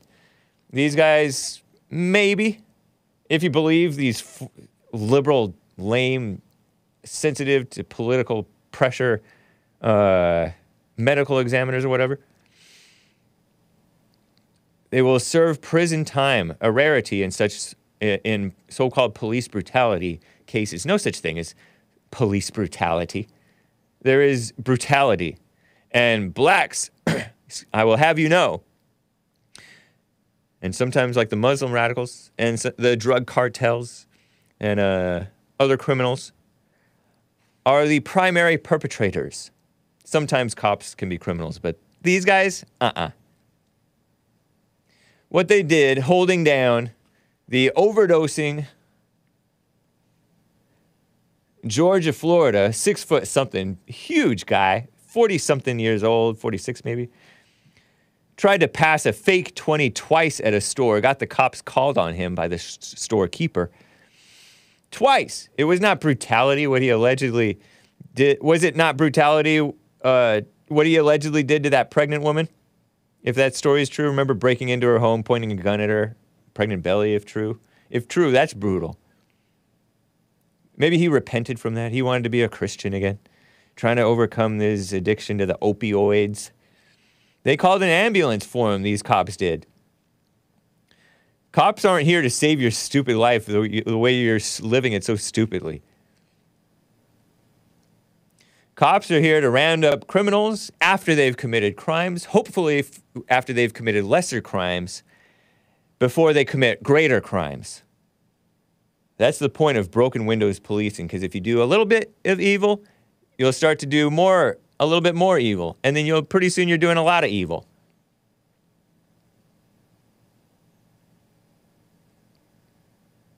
Reminds me of the phony, and then I will get to calls. Hang tight, callers. Reminds me of the phony, the Central Park 5 mess. Give me a break. I mentioned this on Tuesday of this week's, the 26th of July. This affirmative action article. Remember this? The Central Park 5. We were just baby boys. Hassan pointed that out. From the failing New York Slimes, communist organization that should be disbanded and sent to jail or sent out to Siberia or Guantanamo Bay or somewhere, deported. I covered the Based Daily Wire article from October 2016 by Aaron Bandler, 7 things you need to know about the Central Park jogger case. I covered a little bit from Jack Kerwick's Town Hall article about lies surrounding the Central Park jogger case. And I referenced to, these are all from the Daily Wire article linked, the Based Wall Street Journal. Normally they're a Rhino outlet, but back in 2014, Michael F. Armstrong put out an article called Persistent Myths in the Central Park Jogger Case. Time for a reality check as New York prepares to award the defendants $40 million. And that was in 2014. And I came across this article, I think it was from ABC in 2019. I so wish the case hadn't been settled. This is the 1989 crime committed against the Central Park jogger. No, not Ahmaud Arbery. This was a beautiful little white lady She wanted to be a businessman. She was working for some bank and jogging out after dark, 9 p.m. in an April morning, I think. No, not April evening. She believes the Central Park jogger from 1989 who was attacked and raped and all that stuff within an inch of her life, if there is such a thing, believes more than one person attacked her. And this was an ABC News article. In 2014, Mayor Bill de Blasio, the socialist mayor, not a Christian. I had thought that he was not a normal white. He doesn't act like one. At heart, he's black, dark on the inside. Married a black lesbian. Former lesbian, I guess. I thought you can't change. Mayor Bill de Blasio and corrupt New York City finally settled with the Central Park Five, a group of teenagers, no longer teenagers by that point, who were convicted and later exonerated. They were never exonerated. Their charges were merely vacated. And that was politically motivated, apparently, in connection with the rape and brutal assault on a jogger. They were not cleared of any assault. They were not even really cleared of the rape, I don't think. The most plausible ongoing theory, I think, is that they assaulted and maybe raped her, possibly Antron McCrae, whatever the guy's name was, even attempted to murder her, shut her up, because she was screaming, I guess. She doesn't remember it. And so they beat her, maybe raped her, and then that black Hispanic Matthias guy, Reyes, went and raped her afterwards, too. Back then, the hype was to get these criminals. The blacks wanted to get criminals. They wanted tough policing. They were begging. In fact, black mothers to this day are begging for more tough and police because they don't want their neighborhoods to be all crime-ridden, even though they're, in many cases, raising criminals to be criminals. But, yeah, everybody wanted tough on crime. That's why that Hillary Clinton, a Democrat, demon rat, called the crazy violent drug dealers super predators. No conscience, no empathy. I had no problem with that line. People pretended that, oh, she was racist. And Sleepy Joe voted for tough on crime policies because it was tough on crime. That was the going political wind at the time. Now the hype is to go after the cops and the whites and pretend like the criminals are, oh, poor innocent victims. And, you know, in this article, it's quite interesting. The settlement remained a decision that Trisha Maley, the jogger in that horrific attack, says the city should not have made. The police and prosecutors involved in the case agree. I so wish the case hadn't been settled, she told ABC News' 2020 in January. And this is January of 2019, I guess. Or whenever it was, I don't know. This is a May 2019 article. She always wanted to work in New York, loved Central Park. April 89, she was working as a banker at Solomon Brothers in New York City. It was a sense of accomplishment, and I was devoted to it, she said to ABC News' 2020. On the night of April 19th, 1989, she worked till 8, headed to her home on the east side. Moments after she returned home, she was back outside running towards Central Park.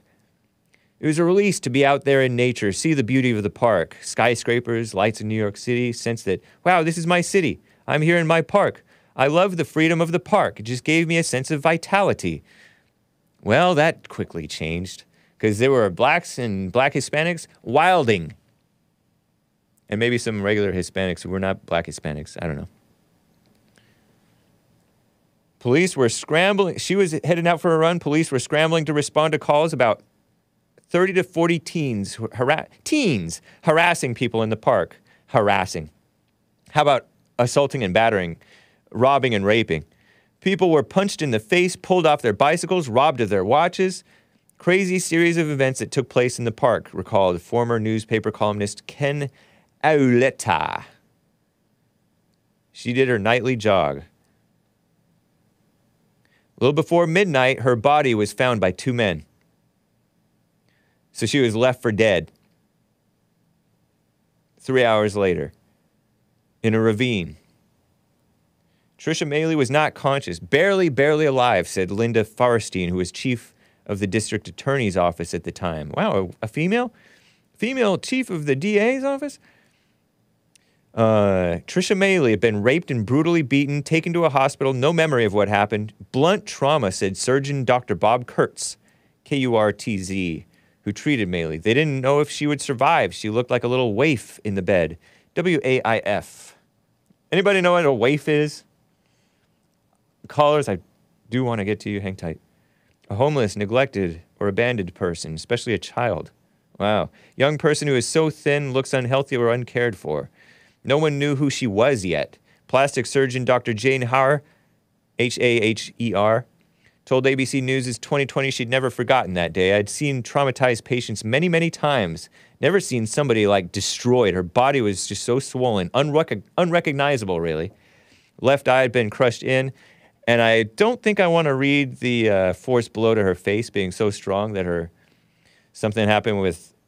It is too... If you're squeamish, you don't want to hear this. So I'll skip that part. I had several skull fractures, and there were deep lacerations, said Trisha Maley. So New York authorities were charging 5 teenagers held in connection with the Central Park assaults in her attack. Kevin Richardson, Yusuf Salam, Raymond Santana, whom Jesse Lee Peterson has debated before. Corey on CNN. Corey Wise, Antron McCrae. Okay, it was Antron McCrae, whom they've pointed out that he was the one who did the murder. One of them admitted before they even said anything. It was Antron did the murder. You know, these guys, these young teenagers. Kevin Richardson had a scratch under his eye, so the detectives asked him, "How did you get the scratch under your eye?" said former New York City detective Eric Reynolds. Richardson replied on the videotaped interrogation, "I got in the way. She got kind of like scratched me a little bit." Prosecutor Elizabeth Lederer, "Let me just ask you, you're saying that she scratched you and you're indicating a place on your face?" "Yeah, I think it's on me right here." She was in a coma a week before she finally opened her eyes. You had children, school children showing up, holding vigils outside. Cardinal John O'Connor made a visit. Frank Sinatra sent her flowers. Wow. It was huge, huh? Huge story.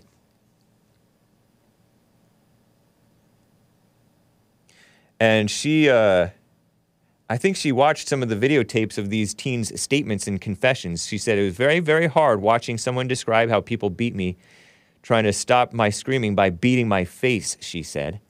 Crazy, huh?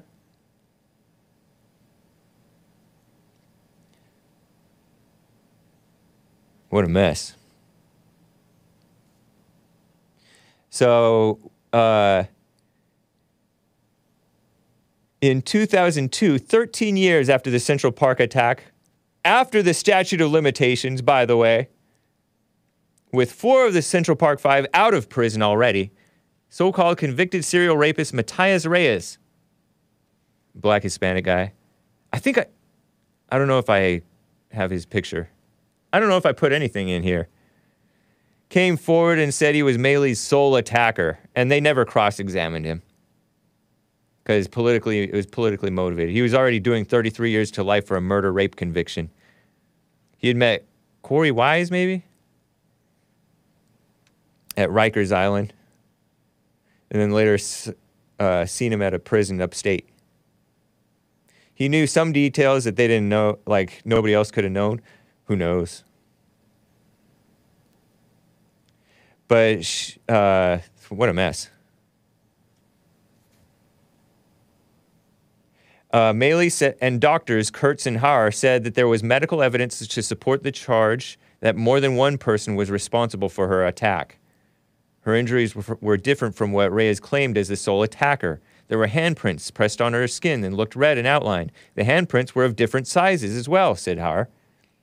Looks to me like more than one person doing that, Hauer said.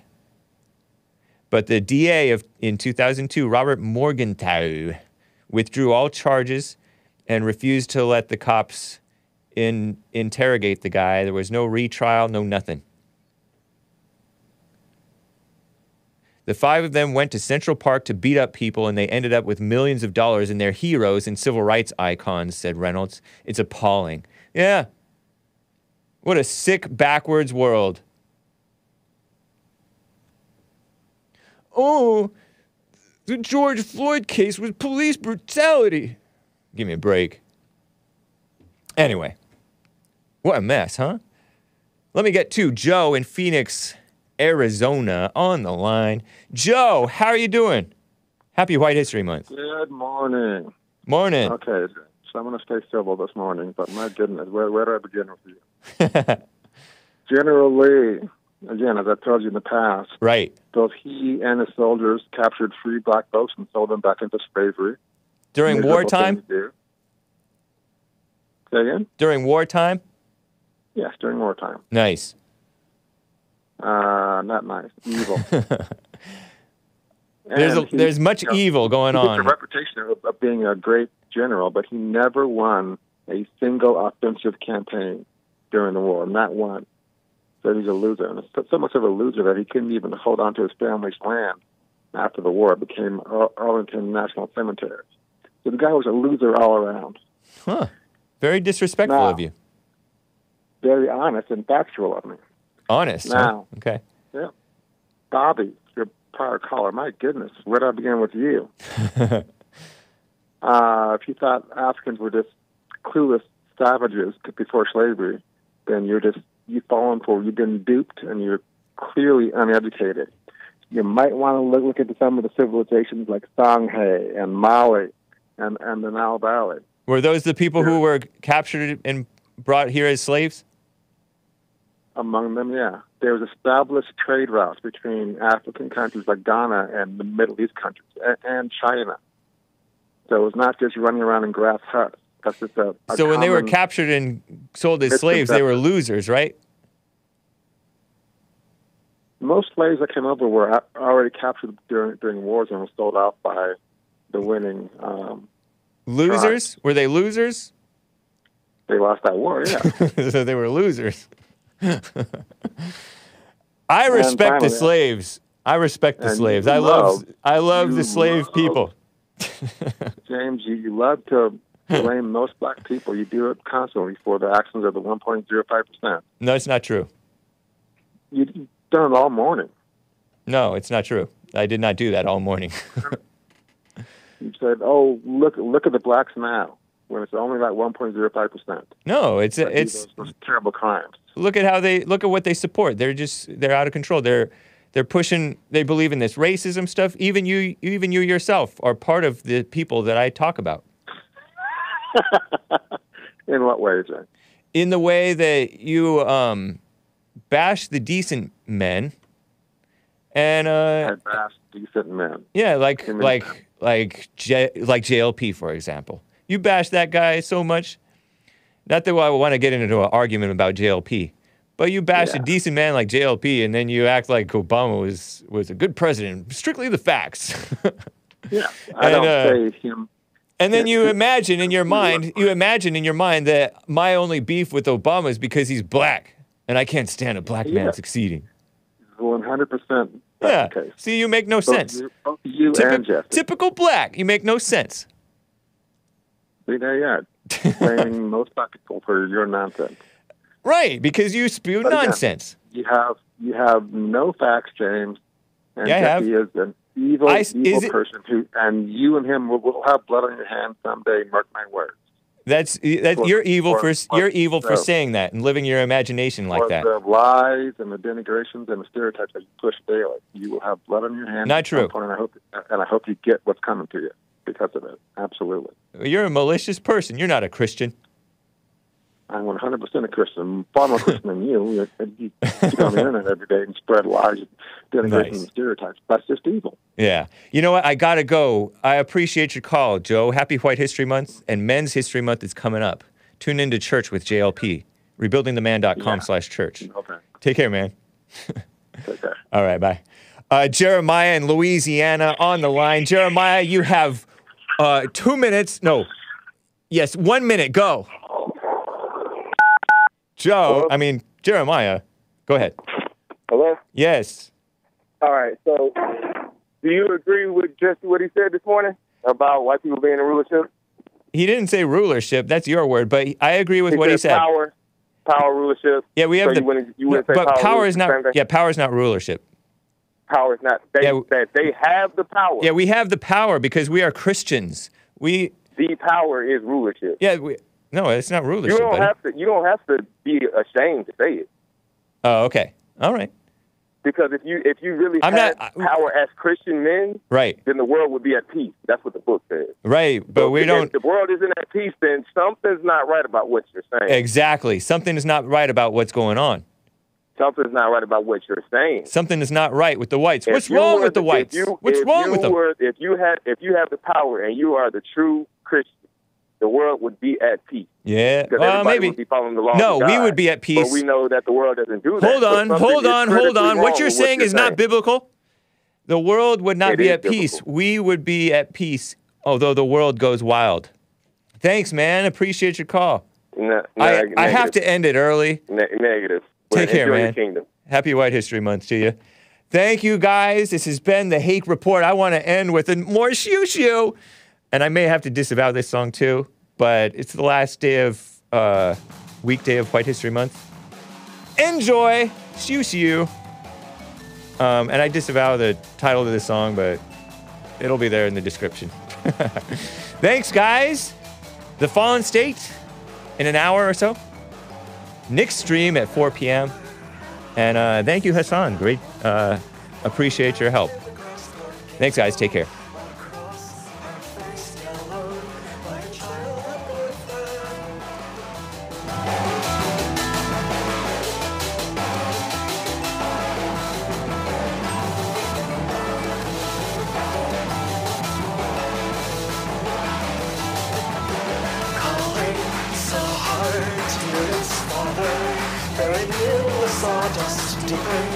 The dread God of breath by the suffering.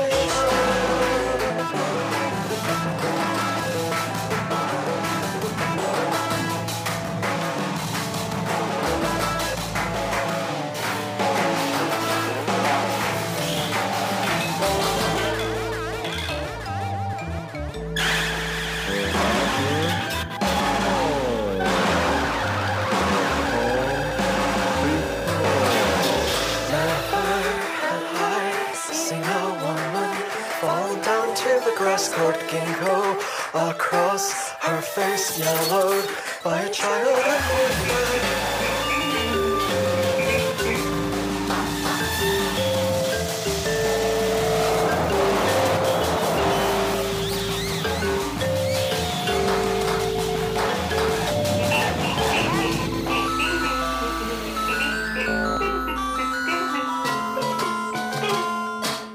The dust that hides the clara, the sweetness of the fire.